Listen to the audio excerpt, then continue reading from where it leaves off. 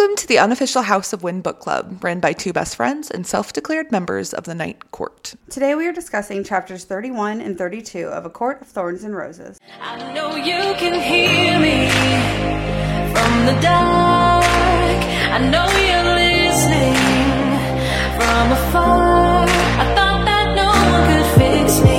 Can't get hold of my feelings. With you in my head, with you in my heart. I'm not afraid of the dark. I'm not afraid of the dark. So, two things. Number one, I dyed my hair. And that doesn't sound like a big deal. But it was my 100-pound weight loss gift to myself with some new hair. And I have had the same blonde, brown to blonde ombre for the last 10 years. I dipped my toes into dyeing my hair one time and I hated it so much I cried for 3 months straight. I cut it from almost waist length to a bob and dyed it red all at once, which was a lot of change. So I hated it. But I went back a little bit red. You can't see it now because it's up in a braid like a nun. But I love it. It's red and brown. And it was giving me very much tamed down Bryce from Crescent City vibes.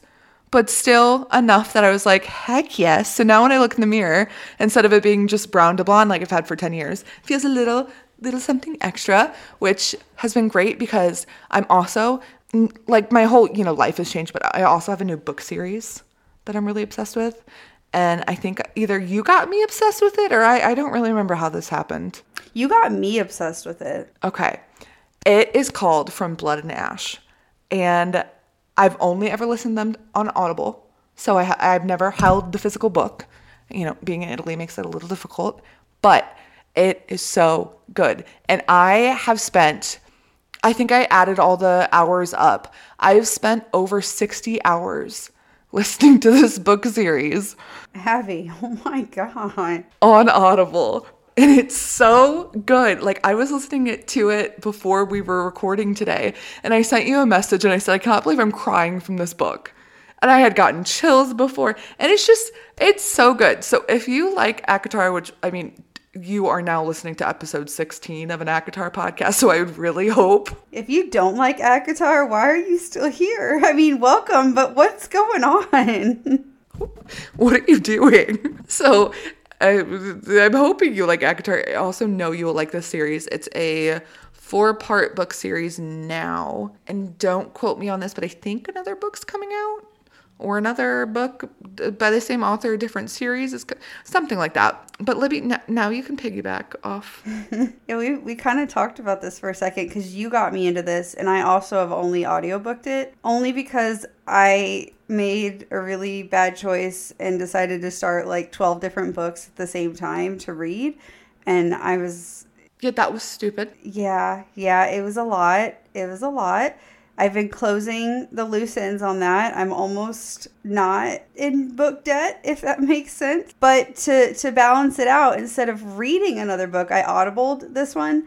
So I listened to the audiobook on these, and I was really into it one day. And I was driving to Walmart to get some groceries. And I got really into a certain chapter because things were picking up and I was like, I don't have my headphones, so I can't stroll through the store and listen to it. I have to hear what's about to happen. And yeah, it was steamy, it was getting spicy. So I'm in the parking lot a little bit and I'm listening to this scene and I look up and I see in the parking space across from mine is this older lady, and she looks mortified and she's just watching me. And I'm sitting here thinking there's no way she can hear this. She can't hear what my car radio is blaring. And then I realized I'm still deaf in one ear, Abby. And what sounds like a normal volume to me is not a normal volume to the rest of the world. It's not for normal humans. So I don't know whose grandma I corrupted, but I'm so sorry. Maybe I'm not. Maybe it gave her a new lease on life, but oh my gosh. It would surely be some sort of a lease on life. Oh my God. I hope it changed her world for the better. I'm sure she is now telling her granddaughter all about this new book. that she heard some lady listening to in the Walmart parking lot. Either that or she's praying for me and her group this weekend. Either way, her life has been changed by you. You're welcome. Oh gosh. Abby, would you like to know this week's question of the week? I would. So the prompt that we wrote down says, like, what's your funniest prom story? But I think both of us agreed that our prom stories were both pretty sad, but they're funny now. It's been a good 10 years since we were in high school anyway. If you had told me 10 years ago that I'd be telling this story on a podcast laughing about it, I would never have believed you. Are you ready for my story? Oh no. Yeah. So, in high school, I loved very hard. Like, it was either all or nothing, right? Mm-hmm. I had, quote, fallen in love with my best friend my junior year of high school. And I really still think that I loved him. It wasn't just like a fad. Like, I really loved this man.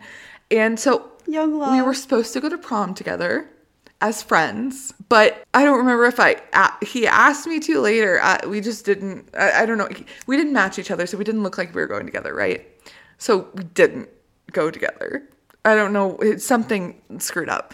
So the entire time we're at the dance, I'm wishing that he's going to come and dance with me. It doesn't happen. Like, the entire night. I'm sitting back down at like the table. Ooh, I'm getting like flashbacks now. And I mean, we're sitting there talking, but he keeps staring at my best friend. No. And I mean, she had a really beautiful dress on. So I was like, he's probably just checking her dress out. So we had something called post prom, which is after prom, you go and do like a game night basically. And again, I was hanging out with him, but the whole time he's staring at my best friend. And I still don't understand what's happening until I take him home after post prom. It's 7 a.m. I've been up since 6 a.m. the day before. And I'm dropping him off at his house before driving home. And he starts crying in my car, confessing how much he loves my best friend. Oh my God, no. That's heartbreaking. This is the man that I thought I loved and like wanted to spend my life with. And he was in love with my best friend. Oh my God. Did they ever even end up together? No, I ended up kissing him on the band tour later that year, and then he threw up. Oh, no. What? Yeah, so now I think this is hilarious. I think it's very funny, but I was I drove home sobbing from dropping him off at his house after prom. So that is my quote funny prom story. What about you? Oh my gosh. Jeez. Well, okay. The first prom I went to, I was a sophomore in high school. Okay, fancy lady. No, I didn't go my junior year, but when I was a sophomore, I went to prom, and you had to be invited by an upperclassman to be able to do that. So the person I went to prom with, when we went, there was a tornado that had just hit that area. Like, I think it was like the day before. So the whole area was like, Jesus. Yeah, it was a mess. And we ended up having to take a different road to get to the school, to get to the prom. Because, you know, most places at this point when we were in high school were still doing proms at like nice locations. No, my high school, that high school was holding prom in the lobby of the high school building. Not even the gym, just the lobby of the high school building. I'm sorry. What? Right? It was awful. Absolutely awful. But because we had to like take a different road to like avoid all the broken down trees and foliage or whatever, we got like kind of lost. So we ended up getting there later than we wanted to. And so like we weren't in the greatest of moods. Like it was just kind of like frustrating, the timing. And then we get there, and like the school was like, oh, it's all going to be set up like fancy tables. It'll all look really nice. And so you get there and you're thinking like there's going to be food. There were pizza bagels. That was the food. Cold pizza bagels. And I'm like, who ran to Sam's Club the day, like a few hours before the day of? Come on now. So, and you know, we're just like kind of laughing at all of it at this point, thinking like this is like a horrible prom, but it's just funny about how bad it is. I go to the bathroom. And I come back out, and my prom date is grinding with another female on the dance floor. And I just kind of stand there, and I'm like... Oh, like full on... Oh, like full... Like, I don't know how they were allowed to do that on the school grounds. Like, that was a lot. That was a lot of contact for being the kids of that age that we were. That was a lot. Oh my God. What did you do? He and I made eye contact, and he knew he messed up. And so I beelined it back to the bathroom, because I was like, I don't want to see this person or be near them or dance with them, or like, I don't want them to touch me. Yeah, I don't blame you. Right? And so, like, he stood outside the bathroom, and he kept, like, yelling out my name. And I just was like, no, I'm just going to hang out in here until it's time to go home, because I don't... So you didn't even, like, pay attention to him at all? I spent the rest of the prom night in the bathroom so that I didn't have to, like, look at his face. I was just... And then, like, I wasn't even sad. I was just like, nope, I don't want to be around you. Ew. Oh, my Libby. I know. But it's just funny now. We had some rough... You know what? This is why we need to go to the Starfall Ball with our husbands. We do. You know what, though? Okay, to be fair, my senior year, that's when my husband and I met. We went to... Because we went to different high schools. So we went to his prom and my prom. And, like, both of them were so much fun. Like, we had a great time. We went out to eat at these really cool places each time, and it was a lot of fun. Like, we got to do 2 really cool proms our senior year together. Okay, well, must have been nice to, like, get to do that, because some of us didn't get a good prom experience, Libby. So, it made up for the... Hey, you know what? I didn't have to watch him grind on other people, and so I knew he was a keeper. No, that's not why I knew he was a keeper. That's the reason you guys stayed together. Oh. You gotta tell him that when he gets home from work today. He'll hear me editing the podcast. It's like every time I talk about him in our podcast, he hears it when I'm editing, and he just comes in and he's like, did you say something about me again?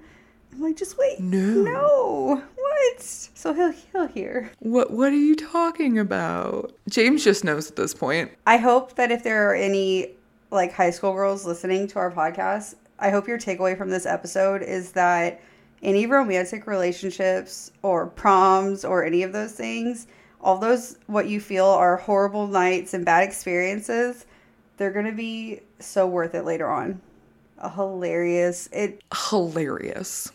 They're going to be so funny later. Just think of it as your character development. This is your growth period. And we all need one. We all go through it. Well, Libby, are you aware just how long my chapter is this week? Are you even prepared for this? Did your chapter actually end? I didn't think that your chapter ever stopped. I'm not sure, because after 3 hours of a summary this week, my brain has just turned into goo. So maybe it did, maybe it didn't. I don't know.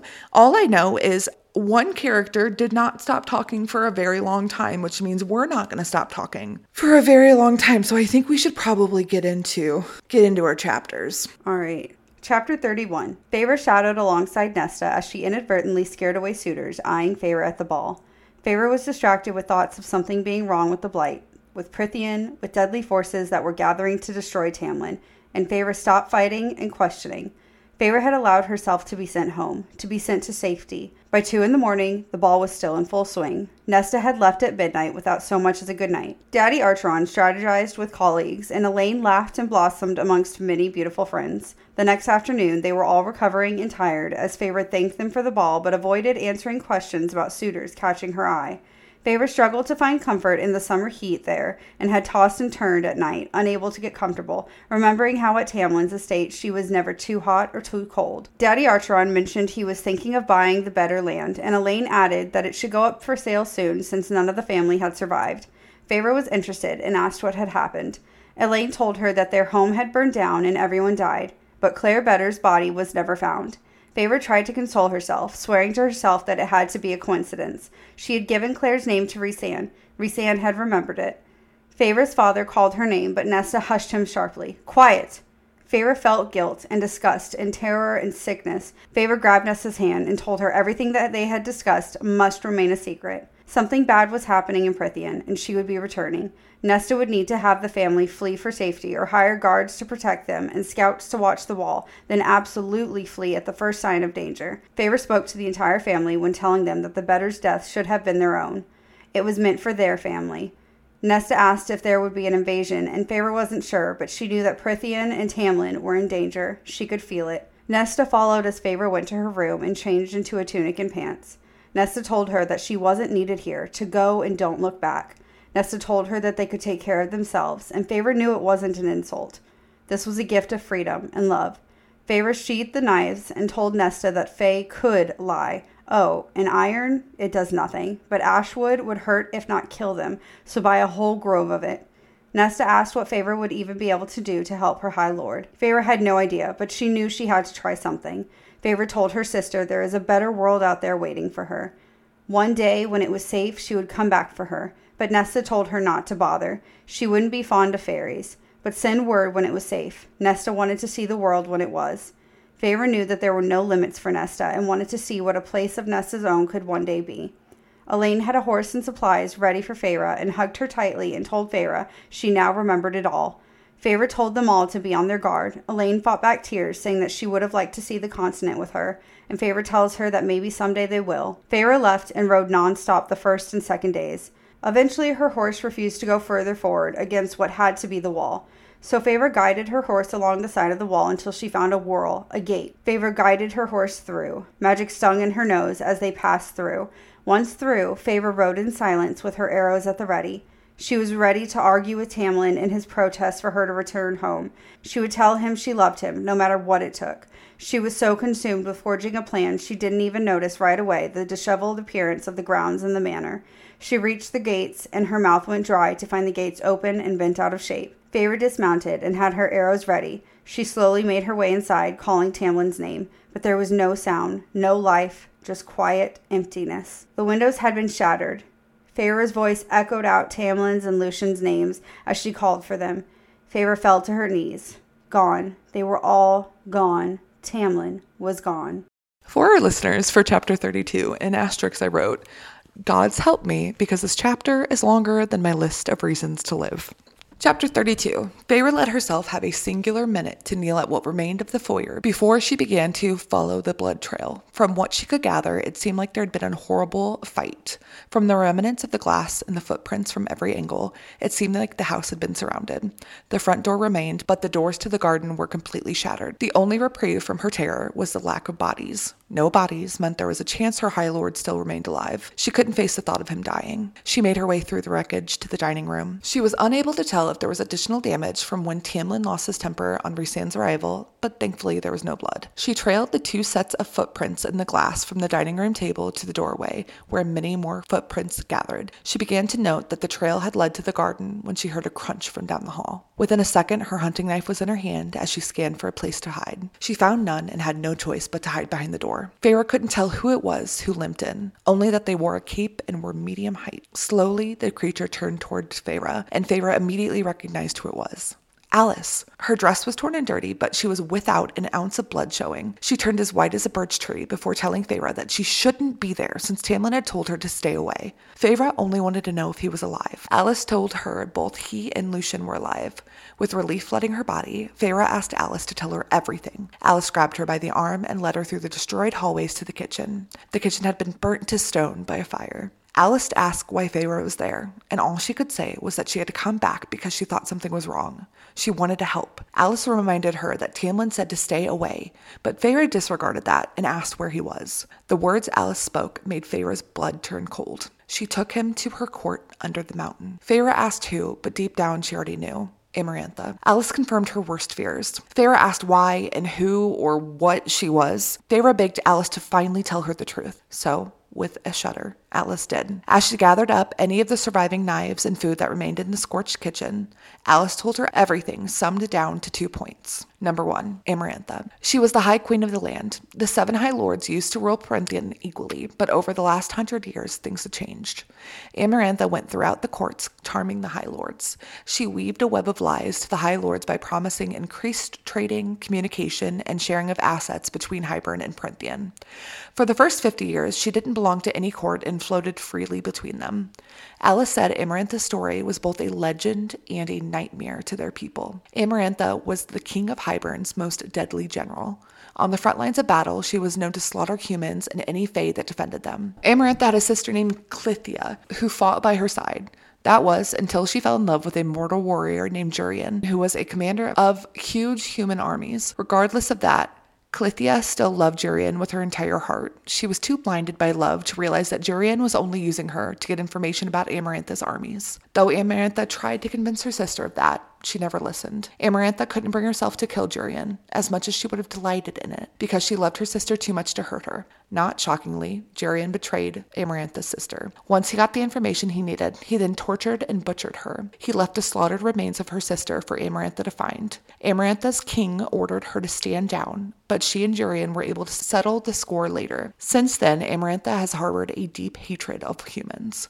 Once the treaty was created, Amarantha killed all of her slaves instead of granting them freedom. When she came back years later, every High Lord believed her when she told them that her sister's murder changed her. She opened trade lines as a sign of goodwill between the two territories. Little did the High Lords know that the ships that brought over Hybern's goods also brought Amarantha's own armies. The king of Hybern didn't even know this, but soon enough everyone found out that in the 50 years that she was floating between the courts, Amarantha decided that she wanted Prythian for herself so she could accrue power and use Prythian's land as a base for taking down the human world, once and for all. 49 years ago, she made her move. She waited so long to gain full trust of the High Lords, so much so that they came together to celebrate at a ball in her honor. There she poisoned them with a potion stolen from the King of Hybern's spellbook. Once they drank it, their magic was stolen by her, like an apple being plucked from a tree. What magic remained in them was only very little, and definitely not enough to stop Amarantha from taking control of Prythian in mere days. The people of Prythian had been her slaves for 49 years. She has been waiting until the right time to break the treaty and take the human lands. She'd been named the Deceiver after tricking the High Lords and building her own palace under the mountain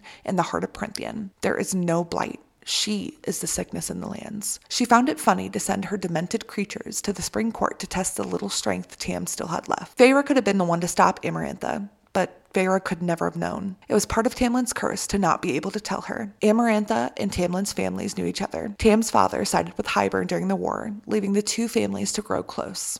Thus, Amarantha learned of Tamlin and grew to lust after him. Tamlin knew of the horrors Amarantha had a hand in executing and wanted nothing from her, least of all to join her in bed. Lucien was sent to Amarantha as an emissary to try to aid in peace between the two. When she refused, Lucien said, quote, to go back to the shithole she'd crawled out of. And as punishment for those words, she took his eye and scarred his face. When Lucien came back home, he was so bloody that Tamlin threw up when he saw him. Amarantha decided to throw a ball as an apology for what she'd done to Lucien and invited all of the courts. The party was a masquerade theme, so that Lucien wouldn't feel embarrassed of showing his face in front of everyone. The entirety of the spring court was to be in attendance. They were to wear animal masks to honor Tamlin's shape-shifting abilities. Tamlin was willing to go because he thought it might aid in ending the conflict between them. He agreed to bring everyone. At the party, she said that peace was an option, only if Tamlin took her as his lover and consort. She tried to touch him, but he said there was no way in hell after what she'd done to Lucien.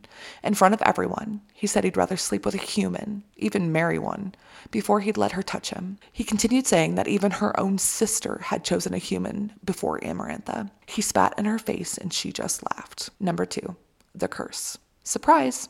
Again, there was no blight except for Amarantha. It all started upon the creation of the curse the night of the masquerade ball. She told Tamlin, quote, he had 7 times 7 years before she claimed him, before he had to join her under the mountain. If he wanted to break her curse, he need only find a human girl willing to marry him, but not any girl. A human girl with ice in her heart, with a hatred for our kind. A human girl willing to kill a fairy. Worse, the fairy she killed had to be one of his men, sent across the wall by him like lambs to slaughter. The girl could only be brought here to be courted if she killed one of the men in an unprovoked attack, killed him for hatred alone, just as Jurian had done to her sister. So we could understand her sister's pain. The treaty was a lie. Well, the part about killing innocent fairies. Alice told her she could have killed as many innocent fae as she wanted and never suffered any consequences. She had killed Andress, sent out by Tamlin as a daily sacrifice. To Amarantha, this entire thing was just a cruel joke. She thought it to be impossible because humankind feared and hated the fae so much. All it would have taken Feyre to break the curse was to tell Tamlin to his face that she loved him and meant it with her whole heart. Amarantha also thought humans were obsessed with physical appearance, so she bound the masks to the entire court's faces, including the High Lord, to make it even more difficult for Tamlin to find a girl to look past it all. Finally, Amarantha bound the entire court so that they were unable to speak a word about the curse. They were barely able to tell Feyre about their world, let alone the curse. When Tamlin made up lies about the blight, it was the closest he could come to telling the truth. Alice knew that since she was able to tell Feyre about the curse, it meant that to Amarantha, the game was over. In the early days of the curse, Tamlin would send one of his men across the wall every single day. He would send them all disguised as wolves to entice the humans to want to protect themselves and kill the animal. It worked. Day by day, year by year, so many of his men were killed that he only had a dozen left of them. It killed him to know that he had spent years killing off his own people, chosen to be called slowly,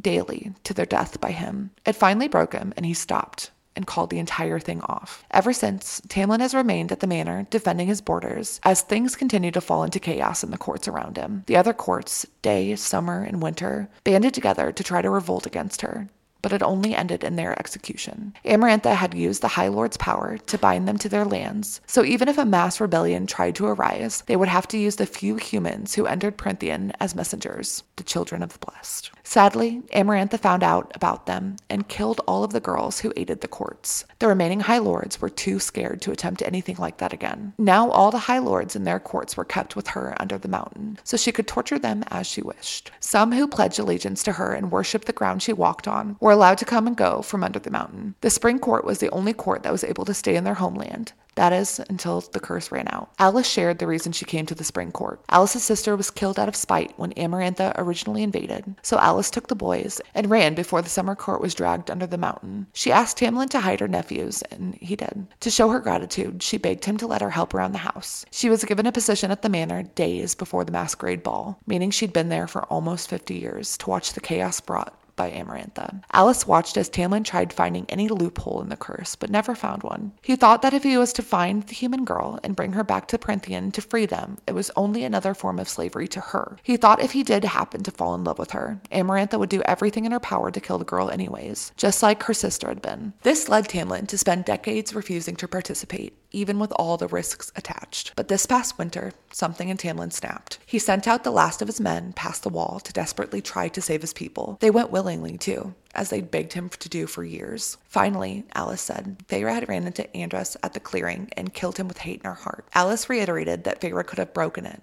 All Feyre had to do was tell Tamlin that she loved him with her entire, useless human heart, and his power would have been freed. Alice called her stupid, stupid girl. Feyre apologized, but Alice replied that she should tell Tamlin that. She left only 3 days before the 49 years were over. Tamlin let her go only 3 days before. Amarantha showed up at the house exactly 49 years to the second that the years had elapsed. She brought the 2 men and most of the court back under the mountain. Alice only remained because she was deemed unworthy by Amarantha, too low on the social ladder. Feyre asked about the King of Hybern. If Amarantha had conquered Prythian for herself and stolen his spells, then why didn't he see Amarantha as an insubordinate? Alice didn't believe them to be on bad terms. Hybern had not made a single move to punish Amarantha. The worst of it was that the creatures that were too horrible for even the Night Court converged to Amarantha and still did. She offered them a safe space. All they knew now was that Amarantha spent her days building her army and waiting for the perfect time to launch her attack to the human world. The 49 years had come to an end. Tamlin had not won by defeating her curse,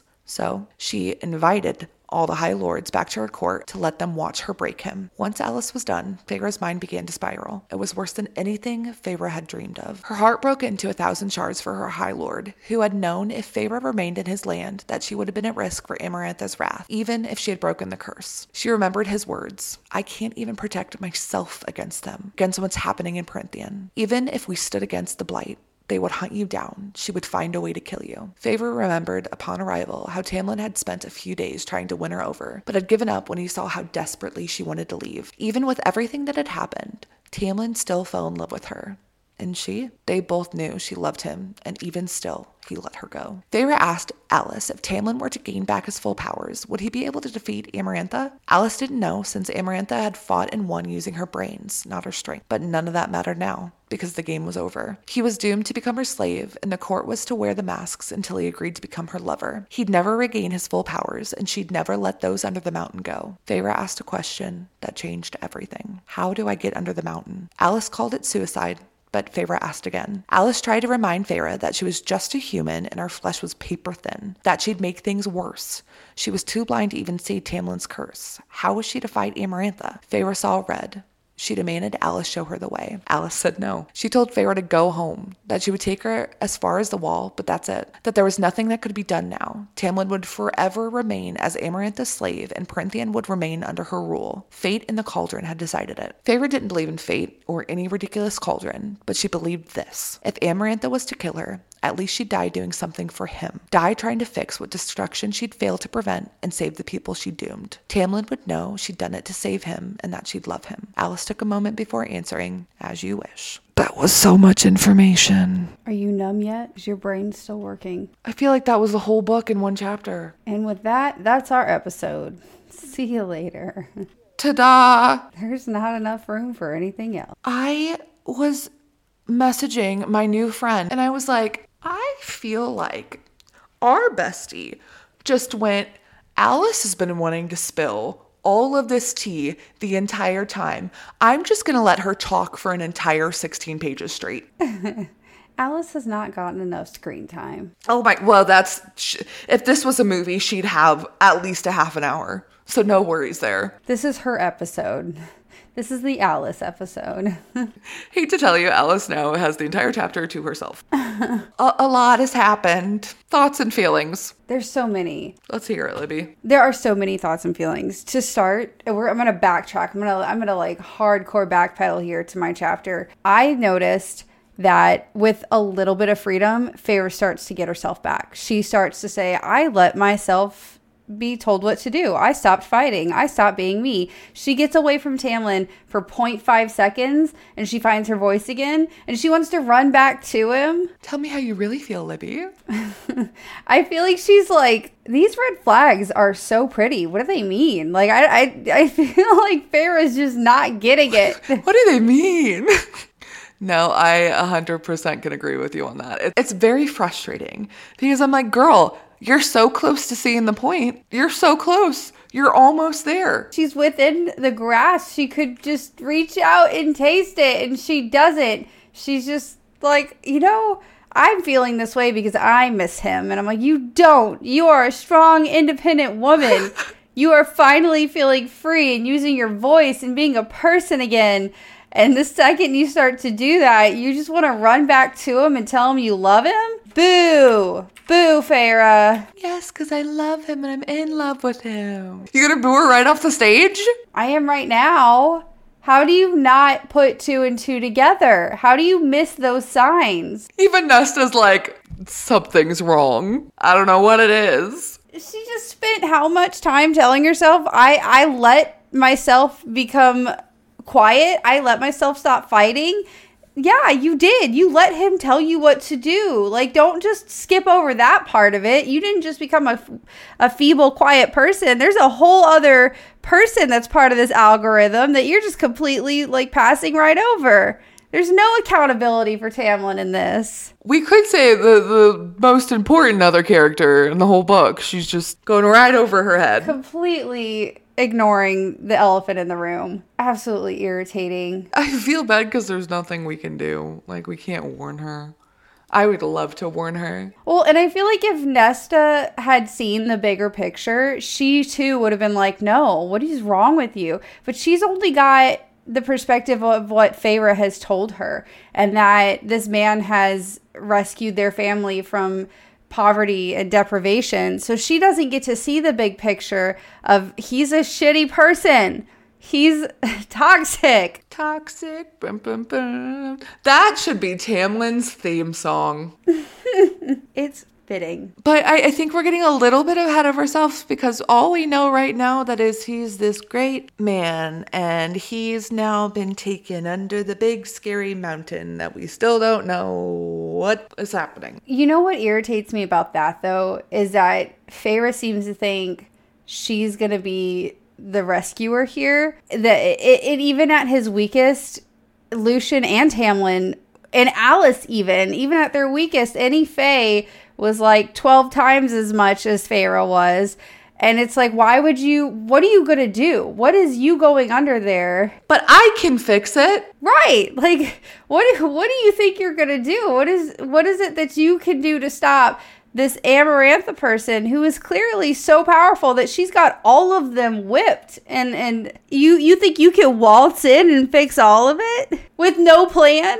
She's like, don't worry, with the power of love. I'm like, girlfriend. No, all you need is love. I mean, realistically though, all she needed to do, this is what kind of made me mad when I was reading it, is to say I love you. Well, you know what? All you needed was love like 3 chapters ago, sure. But we've passed that, Feyre. Now love is not the answer. Love is not enough. You cannot just survive off of love and a prayer and a dream. No, Feyre, you need to have more of a plan. Hope and a wish. Homegirl waltzed into the spring court dreaming about, I'm going to argue with him. He's going to know I love him. She completely missed the fact that the whole place had been trashed until it was right in front of her face. She just kept going because she's daydreaming about seeing him again. Literally, she walks up. She walks up to the house and she's nothing. And then she walks in and she's like, oh. Tamlin, Lucien, guys. Tamlin. I'm like, did we not see any sign? Hi, the lights aren't on, Feyre. There's nothing happening. The doors are destroyed. It's quiet. The gates are literally ripped open. I'm like, I think we're missing something. Bent open, yes. How did you forget? How did you manage to not see these things? If we want to get cheesy, she was literally blinded by love. Oh my God. Am I wrong? Oh, Abby, this makes me think of, I think our question of the day was fitting with our youthful naivety of like prom stories where like you think that you've got this great situation and you realize just how crappy young love is. This is it for Feyre. She is blinded and she wants it to be good. It's a youthful situation where when you're that young, you want it to be a forever thing. And it's just not, Feyre. Right. And then, I want, as the person who grew up from that and looked back and just wishes I could go back and be like, no, I'm now shouting no at Feyre. But I know that had someone told me, like, don't do it, don't fall for it, I wouldn't have listened because you just got to go through it. You have to do it. You have to learn it on your own. I would have fallen in a heartbeat. My husband even tells me that. He's that now. He's like, I just want to tell you, don't do it. Or like, this is not going to end up right. And he goes, but I know you. Yeah. And I know you need to live through it in first person. And that's what Feyre's going through. We've all had those relationships. My sister's had them. I've had them. We've all had people in our lives that you just have to let that relationship run its course and they have to figure it out on their own. Because you know what happens when people try to tell you? Even if you know. Well, when anyone tries to tell you it's not going to work out, it only makes that love feel stronger. You're like, well, we're going to prove you wrong. What do you mean, my ex-fiance? Do you remember that time, Livy? You remember that? Oh, goodness. So, yes, I feel like that's exactly what's happening in this scenario. Feyre. So, I don't blame her because we've all had that shitty love. But at the same time, I'm like, girlfriend, come on. Doesn't it hurt to hear or like watch and read someone go through it, though? It still hurts being on the outside. When she realizes that, I stood down, I let them almost make me less of a person. I got complacent. I'm like, yes, oh my God, we're on the right track. And then she's like, so I must go back. I'm like, oh my God. You're right there. No, you're like, just keep going with the first thought. Keep going. You were so close. You almost did it, girlfriend. Oh, Feyre. Oh, I was so frustrated. But how do we feel about Nesta now? I start to like her more in these chapters. I feel like we got to kind of see more sides to her. Like last episode, she wasn't just trying to not be helpful. She had a lot of spite and anger towards her father, which is probably why she acted the way she did when they were in survival mode. I mean, we're not saying that that's okay. No, not at all. But if we're trying to figure out why, then that's that. Right. It makes sense how she could come to the conclusion that she was doing the best thing she could be doing. It's not right. I don't agree with it, but I can see her logic. I can see where she got from point A to point B. And then in this episode, with these chapters, I'm not wrong. With these chapters, yes and no. You can kind of see how Nesta does kind of just want her sisters to be happy. And she's very quiet and reserved. Like, she'll do what she needs to do to keep herself safe. Like, she kind of bites her tongue on a lot of things. I gotta say, I love that Nesta was like, I'm just going to leave the party and do an Irish goodbye and not tell anybody, because that is so something I do. That I immediately related. That is my husband's favorite goodbye. He's like, we just need to do an Irish goodbye. And I'm like, you know that our families are Midwestern. Does he actually do it? He's tried. Skylar. He's tried, Abigail. But okay, listen, you and I have Midwestern families. You don't do that. Goodbyes take at least half an hour on a good day. On a minimum. Yes, at minimum it takes half an hour to actually say goodbye. For him, it's like, if you say bye, that's after you've like slapped your legs and you're like, oh, time to go. It's still an extra half an hour. Right, and you got your second win. Well, no, Skylar, like, he would probably just get in the car and go if I said it was okay. If I was like, yeah, go ahead and do that, he would. He would just dip right out. I am pretty sure the only reason he does it is because I don't like that. But, I mean, he's told me that's the way to go. No, because we'd never hear the end of it. No, but I'm pretty sure he does that at work. I'm pretty sure he Irish goodbyes at work all the time. Like, we go to, like, functions, and I go to, like, maybe 2% of all of his functions. Like, there's so many things. Same. Right. And so, like, the few that I've gone to, he's like, all right, let's go. And I'm like, you don't need to say anything. He's like, nah, we're good. Let's just go. I'm like, you go say bye to your boss or something. Like, nope. He's like, time to get out of here. He sure is. He's like, nah, like, let's get out of here. We're done. It's insane. Nesta's like, bye. And then, I mean, Feyre does the same thing. She sure did. She's like, yeah, I don't really want to say goodbye to my dad again, so we're not going to go through that one more time. Yeah. Okay, so that was your chapter. And then we have Alice throws up everywhere in my chapter. Oh my gosh. Info dump all over the place. I was talking to my husband about it. Venting about Bestie's writing. And I was like, I feel like I just got trauma dumped on. And he goes, Abby, there's a name for that in the fantasy world. And I was like, what? And he's like, you just got lore dumped on. Oh. And I was like, you're right. That is literally what it is. The plot holes needed to get filled. This was the chapter for that. Exactly. But that's usually reserved for like video games. Yeah. And you're going through and you need to have all this information at once. I was like, Bestie, we could have spaced that out a little bit. This was the part in the video game where the game suddenly offers you like 50 health potions and it's like, go through those doors. And you're like, whoa, why? You're like, maybe I don't want to. Maybe not. Here's this upgraded your weapon. You're gonna need it. What? Alice is like giving all this information, right? I don't think we need to go through the information right now. That's a lot. We will eventually have to go through, but I'm just gonna let it sit and marinate in your thoughts for a little bit, dear listeners. But I love that after everything, and this has got to be like 20-30 minutes of Alice talking, the only thing Feyre says is, how do I get under that mountain? Not thank you for the backstory, Alice. Not thank you for finally giving me the information I've been asking for the last, 6 months. How do I get under the mountain? Girlfriend. See, if I were Alice, I would have just like stared at her for a hard minute and I would have been gone. I'm like, nope. No. She did. That is 100% what Alice did. But no, Alice stayed.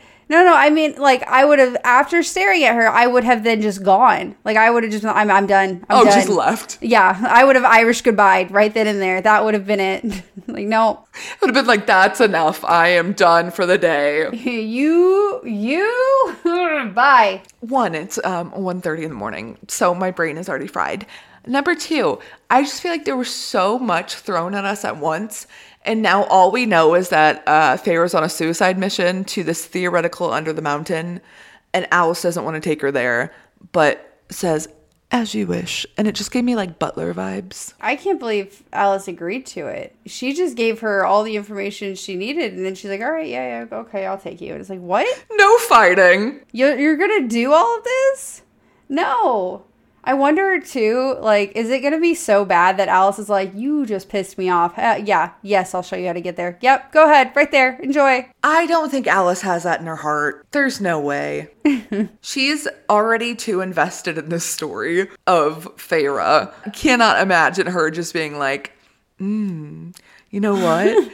Let me make this as difficult as possible for you and screw you over because you upset. No, I don't think it could happen. Maybe not Alice. I'm sure any other Fae, Literally anybody else. probably Lucian earlier on, would have done that. Lucian, in a heartbeat, we know this. I love that Feyre was like, y'all's iron doesn't do anything. It doesn't do a thing. Quit wearing your tinkly jewelry bracelets. It's not helping. Well, and then Nesta, like, holds her. Is like, what? What? You mean the matching bracelets? Remember those that we didn't get you one? What? You mean the matching bracelets that we never got you? They don't work? What? The one we wasted all that money on for nothing? I still remember one of our first episodes we were talking about that. Like, how dare they?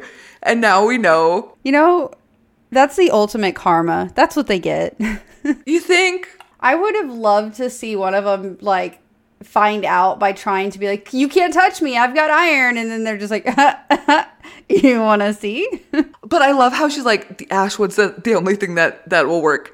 Have Elaine plant a whole grove. A whole grove. What? How long is that going to take? Well, yeah, you got to think, one, to plant and grow it, but then a whole grove of it? Elaine can't even carry her own heavy watering cans. You want her to plant a whole grove? Please plant an entire grove. I'm like, how many years at this point does Feyre think they have? Because do you know how long it takes to grow a tree? She's like, here's the impending doom that's happening. Please grow a grove of trees for me. Based off of Elaine's past, though, she will not plant it because in their history, whenever they've needed things, she's gone ahead and only planted flowers. So she will plant you some ash grove flower. You want an ash grove rose? Oh my God. We got plenty of daisies and tulips. You can't use them for anything, but they sure look nice. I know we were starving and all, and I couldn't plant vegetables, but now, Libby, now that we live in a mansion again, I can have a vegetable garden. Did you pick that up? I was ready to fight. That's what Feyre was digging. Last episode, Feyre was digging the new plot of land for Elaine's vegetable garden. How did we forget to talk about that? Yeah. What the heck, Elaine? Now that it's not essential? She's like, guys, now we can do it. We can have all the vegetables we don't need. Yay. Now that we're not dying. It's not crucial for life. I'll make sure we have it now. You know what makes me mad? As someone who grows vegetables and fruits, is that half the seeds you get from the plants that you plant, you can put them back in the soil and they will continue to grow. You can continue to have a full circle of free food growing, and it won't just grow one. You will take one seed and plant it and it will grow a whole stem of more food. You will literally be able to make more off of just one. No, Libby. Oh my God. No, Libby. We must only grow things that are not crucial to our survival. It makes me so mad. You know, like the doctor's oath? Do you know the doctor's oath says, like, do no harm? Elaine says, only do harm. Only do harm. Elaine was playing the long game. Everyone thinks she's all sweet and kind. She's playing mental games and harming people, like, with her manipulation. She's like, what? I'm just being all nice. I'm not mean. I wouldn't do that. She's like, actually, I just want to watch the world burn while everybody thinks I'm really nice. I want to say I really was sad to find out how Lucian lost his eye, but also what a badass way to, like, give Amarantha what she deserves. Go back to that hellhole where you came from. I was like, okay. That shithole, yes. Oh my gosh, yes, Lucian. Good job. So proud of him. I'm not even shocked that he said that. I'm just proud that he did it. And it makes sense. Oh, absolutely no shock that he said that. Well, it makes sense why he was always like, you need to be careful about, like, the things you say and do. Because, like, yeah, now he's always going to have that trauma of, like, he's not just a High Lord son and, like, a bestie of another High Lord and an emissary of the Spring Court. Like, he's not as protected as he thought he was if Amarantha can just come in and, like, take his eye out just because he mouthed off the one time. Libby, we must keep the lore until next episode. My brain cannot handle everything that got trauma dumped. It just feels like Bessie was like, I'm having a really rough day. Now everybody else must also have a rough day. Here's every bad thing that's ever happened in this entire world. Are you ready for it? Have a good night. Why? Take a breath. I'm about to drop all of the information, all the stuff you were questioning this whole first half of the book. Here it all is. Here's the answers right here. In one go. You ready? Now go under the mountain and save us all.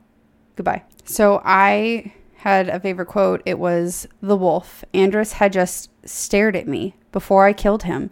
Let me kill him so it could begin this chain of events so that Tamlin might stand a chance of breaking the spell. And if Tamlin had sent Andrus across the wall knowing he might very well die. Oh, Tamlin. I was very sad for Feyre at this point because she starts to realize how orchestrated literally everything was. I mean, at least I was hoping she would. That their meeting, it wasn't just she was doing something to protect her family. She was supposed to kill this man. Which also kind of frustrates me that Lucian gave her such a shitty time about this for so long when it was all planned. It was so frustrating. Reading it back and being like, are you kidding me? Right. But I also wonder, had he not done that, would she have been able to appreciate that Fae weren't as bad as what she had thought and then come to then love one? I think it was just Lucian being a butthole. I think he's just enjoying it. True. I think you're right. Which just makes me frustrated. It aggravates me because she didn't necessarily do anything wrong then. She didn't break any rules. She didn't step out of turn. They baited her. They baited her and set her up, and she fell for it, and then they shamed her for it over and over again. It's just irritating. It's irritating to hear how many times they gave her such crap and made her feel so guilty when she was doing what they wanted them to. They lied to her. I will never get over that. That is something that I have not forgotten about these books since day one, and it makes me so upset. I have 3. The first one is Nesta when she's saying goodbye to Feyre. She says, we don't need you here, Feyre. Do not look back. 10 out of 10. And then this is the same goodbye time, literally one page over. And it's Feyre saying this to Nesta. She says, there's a better world, Nesta. There's a better world out there waiting for you to find it. And if you ever get the chance, if things are ever better or safer, I will find you again. Now, Nesta ruins it by being like, please don't find me. But don't come back. It was sweet. The thought was sweet. And then the very end of chapter 32, after we get trauma dumped on, I loved how Feyre worded this. It was all internally, but she said, if Amarantha ripped out my throat, at least I would die doing something for him. At least I would die trying to fix the destruction I hadn't prevented, trying to save the people I doomed, and at least Tamlin would know it was for him, that I loved him. No wonder she's a little emotional because she just got trauma dumped on. Yeah. You know, when you would go to like summer camp? No. And they'd always have that one. Oh, okay, well. I never got to do that. I also did not go, but I've seen it all. I mean, neither, but like Parent Trap, come on. There's always that one night where it's extra emotional. And I feel like this was the emotional night of summer camp. I know, but that makes me think of like Vacation Bible School where like you're going and there's always that one it's night. Cry night. The cry night. Yeah. Uh-huh. That's exactly what it is. This was Farrah's cry night. Oh, Alice is like, here's all the crap I've been dealing with that you couldn't understand. Get ready to cry. I got a little emotional for Elaine when she was telling her that she would have liked to see the continent with Farrah. I don't like Elaine. I had zero. I'm very glad you felt emotion in that. Zero. You know what, Abby? I don't like Tamlin, and I can still give you half the crap he says. I'm like, grow a freaking zucchini, Elaine.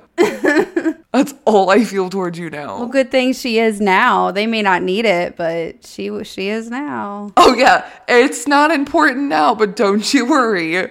She's gonna do it. Anybody hungry? No? Oops. Yeah, I got no sympathy for that woman. I know I should, because she's going through some stuff and she wasn't trying to be a horrible human, and she's not a horrible human, but I just have no love towards her. If we've learned anything from any of Bestie SJM's books, it's that you can't trust the first perception of a character.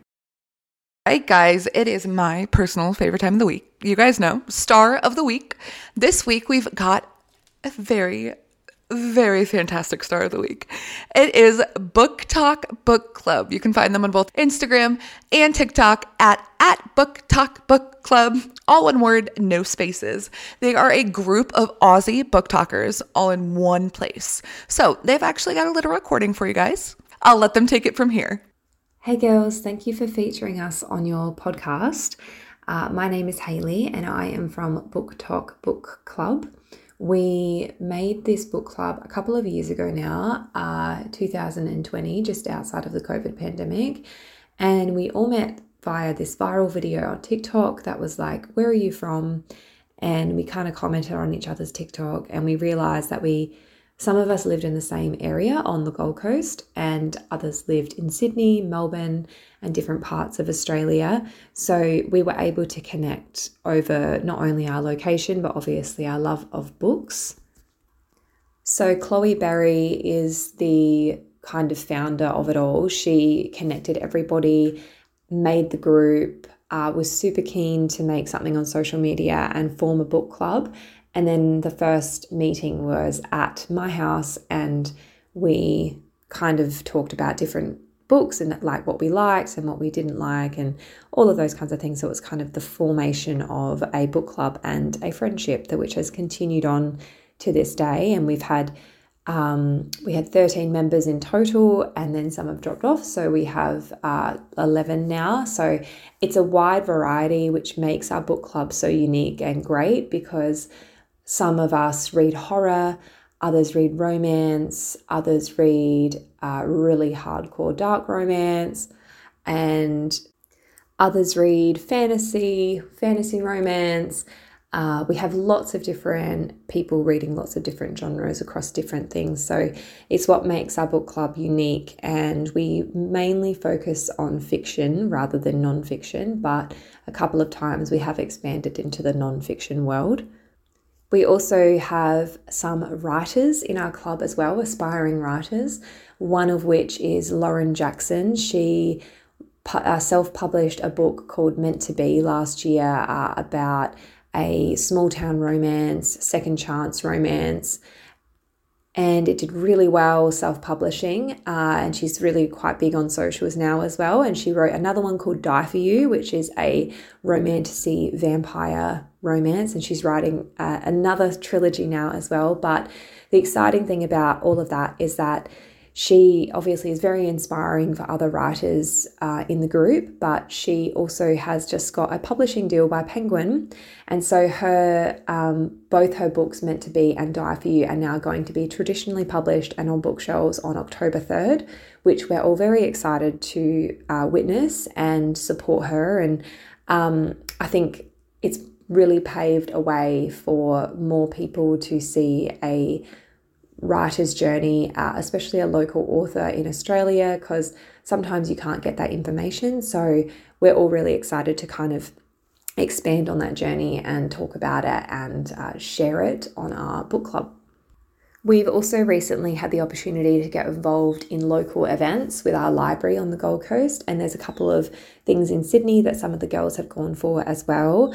One of our members, Chloe, actually, she works for HarperCollins Publishing, which has been incredible to see her journey. So lots of different things have come to us on this journey with the book club, which has been great. But it's been wonderful to support community authors and local authors and just go to these events and speak with other people who are passionate readers because like obviously it's quite a solitude experience. So it's nice to meet readers in real life and know that you're not alone in your love of books. So yeah, it's been really, really great so far. And we're really excited to see where the journey will take us in a couple of years further down the road. Social media, of course, is always a wonderful challenge to get seen on people's feed. And we've had to kind of come up with different strategies to evolve and go around that. We post every single day in order to combat the kind of algorithm nightmare that sometimes happens. So we have people who are dedicated, members who are dedicated on particular days so that we're able to combat that. So for me, example, I have a day with Chloe that we call Fantasy Fridays. So it's all about fantasy on Fridays, and other girls have like Murder Mondays, which is all about thriller, horror, that kind of thing. So there's like different genres for each day, which has been really cool. And I think it's something we'll definitely keep as a theme. And then we kind of meet up every month to kind of discuss our lives and talk about books and things we're watching and all of that good stuff. So it's been a wonderful journey that's turned into some wonderful friendships. So that's it from me. Thank you so much for having us on the podcast. We're really excited to listen to this episode and support you girls further, and all the best with your future interviews and recordings. Calling all dreamers. We want to hear from you guys. Send us an email to acourtofthornsandpodcast@gmail.com or slide into our Instagram DMs. Tell us everything. That's it. Yeah, I got nothing more for you guys. You guys never messed. Tell us everything that you haven't, so we're mad at you. Okay, bye. We miss you and you don't talk to us. It's like my high school love. Aww. They're probably in love with another They're podcast. probably listening to some other podcast. You know what? You enjoy that other podcast grinding up on you. We're going to go hide in the bathroom. Yeah, screw you. They're cold pizza bagels. Disgusting cold pizza bagel. To the people who listen and the dreams that are answered. Fuck bitches, get money. No. And that's what I'm leaving in. No! To the people who listen and the dreams that are answered. We will see you next week. And remember, don't let the hard days win. Don't let the late nights win. Don't let 1:53 in the morning win. You can do hard things. You can hear me from the dark, listening from the far. Takes me, taking home my feelings, you in my head, you in my heart. I'm not afraid of dark. Skylar just, I don't even know. He texted me WBUSA. I don't even know what that's supposed to say. Oh my God. What was it? He texted me and was like, dinner. And I was like, I did like the shrug emoji and did WBU. Like, what about you? And he was like, honestly feeling pizza for some reason. I said, okay. And then he texted back WBUSAB. And so I was like, huh? He said, what about you, sexy ass bitch? We also had pizza tonight, so all of the above. Good job, Skylar.